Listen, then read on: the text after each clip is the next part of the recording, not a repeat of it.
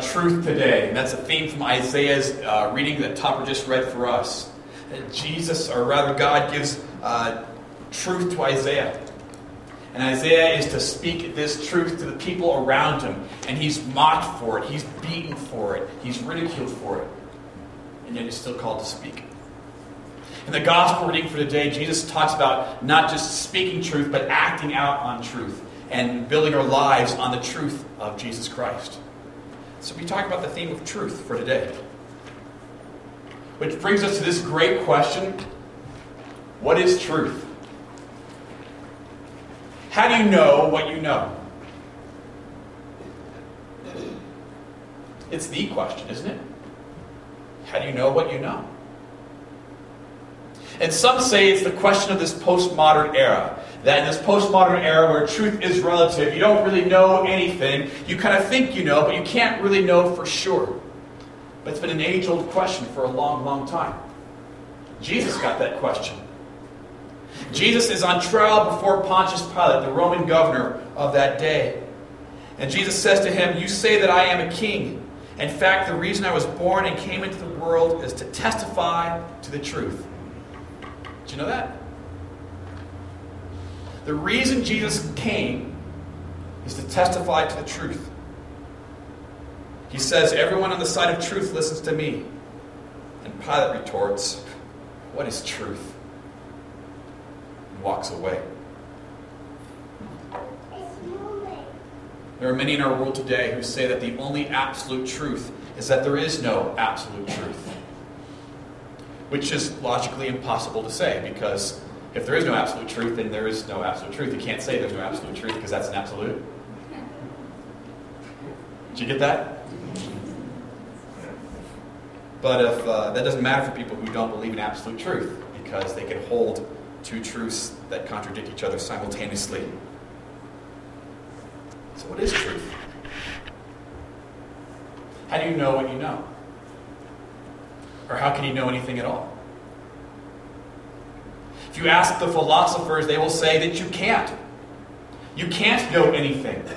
Your senses can deceive you. Your mind can be misled. You don't know anything at all. What I find fascinating is that no one actually lives like this.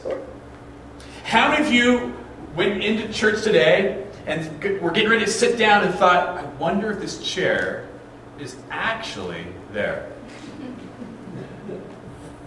It's possible that my eyes are deceiving me. It's possible that the touch receptors on the bottom of my legs could be misled. Maybe this chair is not actually there. How many of you did that today? Yeah. No one actually lives like this. Nobody does. We all assume that the chair is there. We assume that. We assume that certain laws of nature work and are very, very consistent. We assume that if I drop this, it will fall and not float. We assume this. Still correct. All right, good to know. We're doing well. We're doing well. We assume this. We investigate this world. We investigate this universe using our senses. We see trees. We feel dirt. We smell freshly cut grass. And we, by that, know this is a world. This world is real. The stuff around me is real. The people around me are real. And some of you are going, "Yeah, good job, Pastor. You have a great grasp of the obvious. Well done." But it leads to a second point. The second point is that this world not only is real, it's really well designed. It's really well designed. Nature, for lack of a better word, works. It works. Trees grow. Animals reproduce and thrive for the most part. This world works really, really well. It works so well, in fact, that even atheists have trouble explaining why it works so well. Stephen Hawking is a self-avowed atheist. I'm sure you've heard of him. He wrote this: The odds against a universe like ours emerging out of something like the Big Bang are enormous. Did you hear that? The odds of this just happening by accident are enormous. I think there are clearly religious implications. It would be very difficult to explain why the universe would have begun in just this way, except as the act of a God who intended to create beings like us. So what atheists and agnostics do is they start out with the premise that there is no God, and then they find facts to fit that premise. Well, what most people in the world today do is they look around and they say, it's pretty well designed. It works really, really well. Must mean someone designed it. If you want to do an experiment on how well this world is designed, if you want to find out for yourself how this world works and how well put together it is, you can do an experiment in your very own house. And the experiment is this.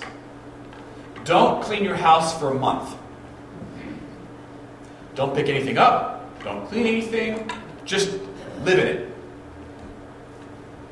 See what happens. Would you imagine your house would be more orderly or less orderly after a month? Would you imagine your house would be more clean or less clean after a month? Would it be more functional or less functional after that month? If you think your house would be more clean, you don't ever move because you have a phenomenal house, right? Things fall apart. Energy goes downhill. And the more energy you have in your house, the more things fall apart. If you have toddlers in your house, things fall apart fast, right? That's just how things work. In fact, it is how things work. It's the second law of thermodynamics. Right, Dennis? Entropy. All right, entropy. There's a natural tendency of any system to degenerate into a more disordered state. In other words, well-designed things don't just happen. They're designed. A creation that functions as well as ours doesn't happen by accident. Somebody planned it. Someone designed it. Someone made it happen. And this matches Scripture. We read this in Romans chapter 1, verse 20. For since the creation of the world, God's invisible qualities, His eternal power and His divine nature, have been clearly seen, being understood from what has been made, so that people are without excuse. In other words, creation indicates that there is a God. You look around us and you say, I didn't make this. No one I know made this. Someone else more powerful than me made this. There is a God. It doesn't tell us much about this God, but it tells us that there is a God because of what we can see. There's another sign. There's another sign pointing us towards the truth of God.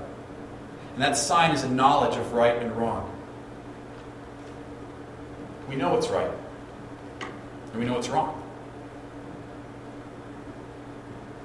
Try this experiment. Imagine a world. Imagine a world where cowardice is celebrated.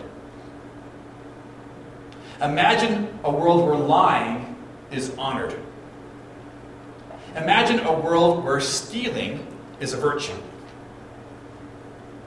Imagine a world where making fun of people is an art form. Some of you here think that sounds horrible. And others of you here think that sounds like Congress.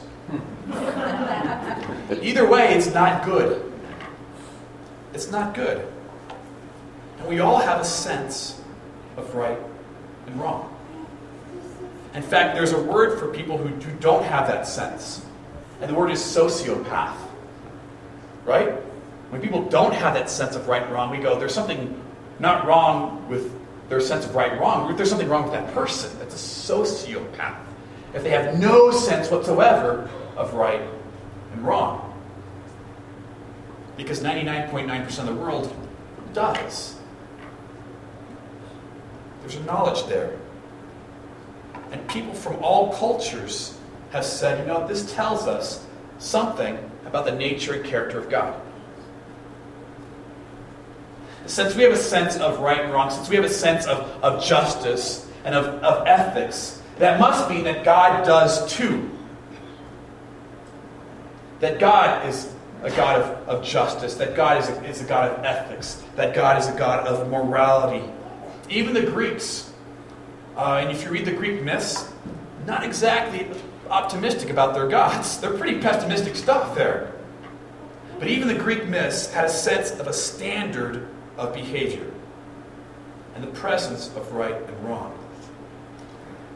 And that sense tells us not only about the character and nature of God, but it also tells us about our character and our nature. We know what's right, and we know what's wrong. And we all have that standard in our lives. And here's the really weird part. We know we don't meet the standard.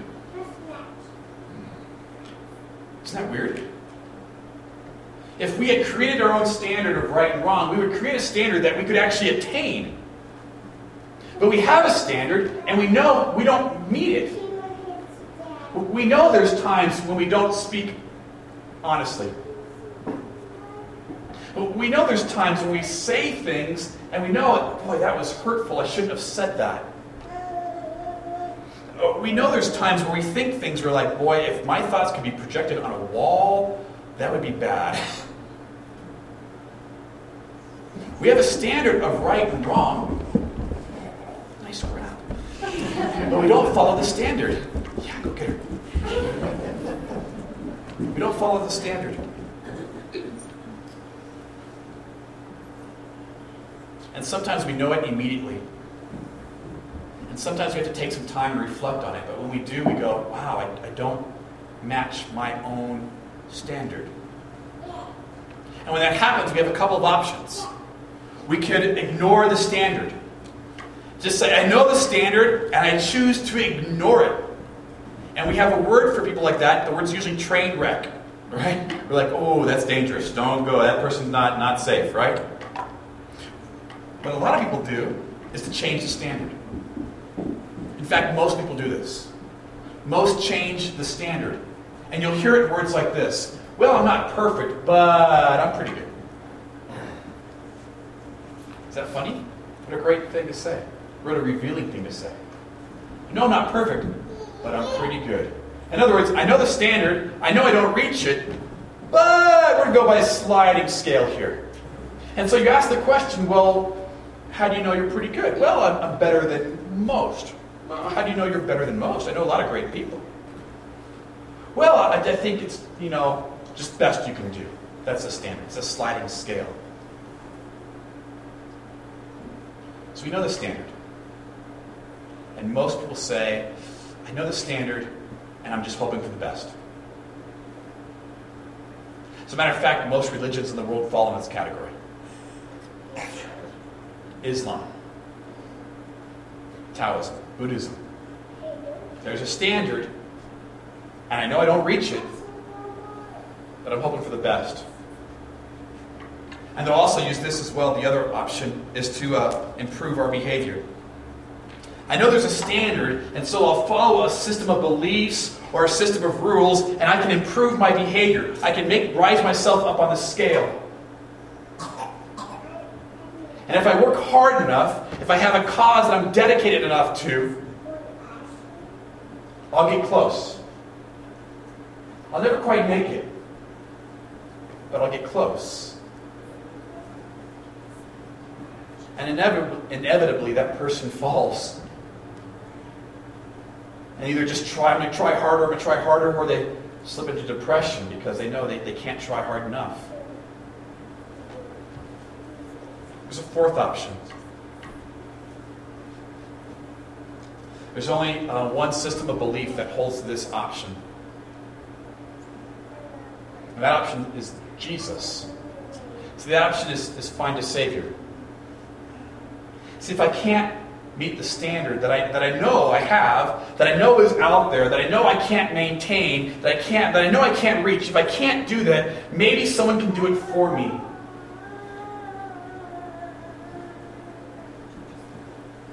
that's Jesus. Jesus is the key that fits the lock. Jesus is the answer to the problem we all know we have. C.S. Lewis put it this way. He said, I believe in Christianity as I believe that the sun has risen. Not only because I see it, not only because I see the sun, but because by it I see everything else. Jesus is the key that fits the lock. And he says that time and time again in the Gospels. He says not only does he contain truth, not only does he teach truth, not only does he live out truth, but he is truth. He put it this way. You say that I am king. In fact, the reason I was born and came into this world is to testify to the truth. Everyone on the side of truth listens to me. Again in John 8, to the Jews who had believed him, Jesus said, if you hold to my teaching, you are really my disciples. Then you will know the truth.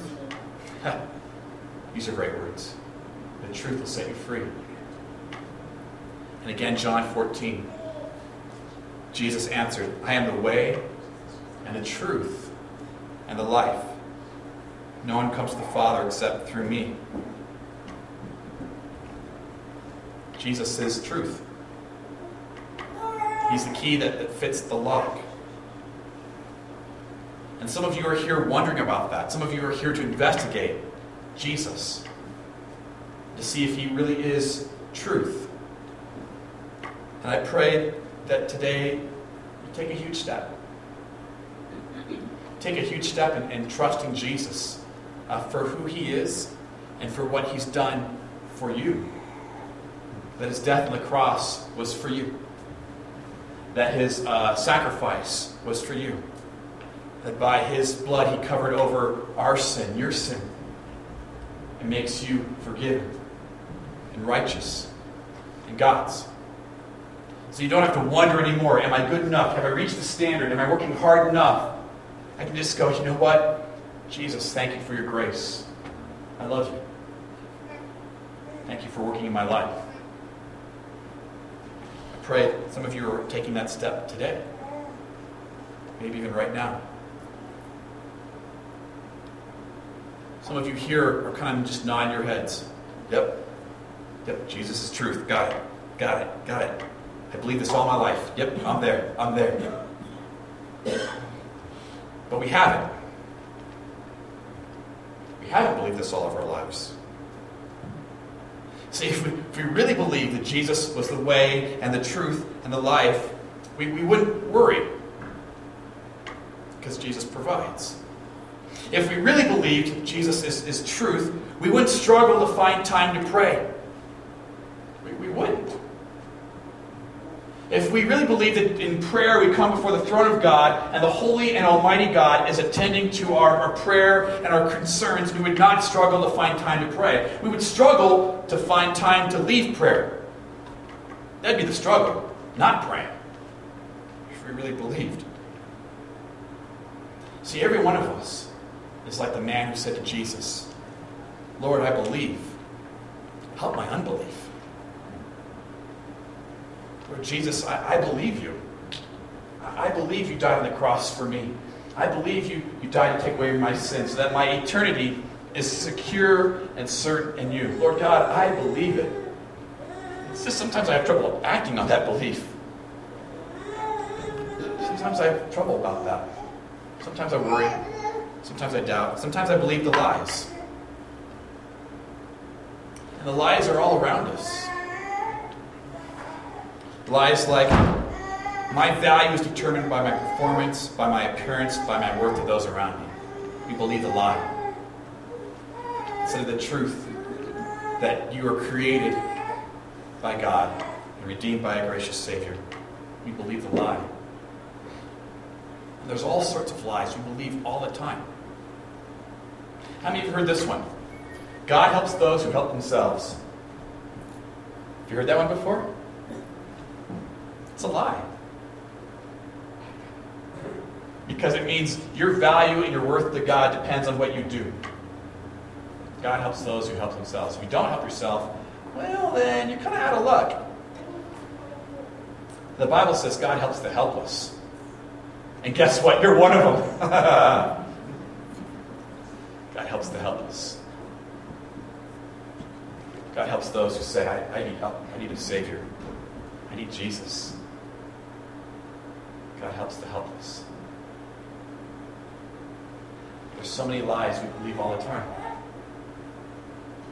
And God invites us not just to believe His truth, but to rest in it. Jesus Christ, I'm yours. I'm yours. Each and every day, Lord God, I am yours. Because of that, I have worth. Because of that, I don't have to be afraid. Because of that, Lord God, I know you love me, and I know you care for me. Lord Jesus, you are truth, and you are with me. You died and rose for me. And I have purpose in this world because you redeemed me. Lord God, I get up every day and I wonder if what I'm doing today even matters. And Lord God, because you are creator, I matter. And because you redeemed me, what I do matters. At work, at home, my community, with my family. It matters. It all matters. Because nothing is wasted. Because we're not just a blob of cells. You are created by God and redeemed by a gracious Savior. And all of our lives is a journey exploring and discovering this truth. And by the grace of God, the power of the Holy Spirit, living in it. Amen? Amen. May the peace of God, which passes all understanding, may it guard your hearts and your minds in Christ Jesus our Lord for life everlasting. Amen. Amen.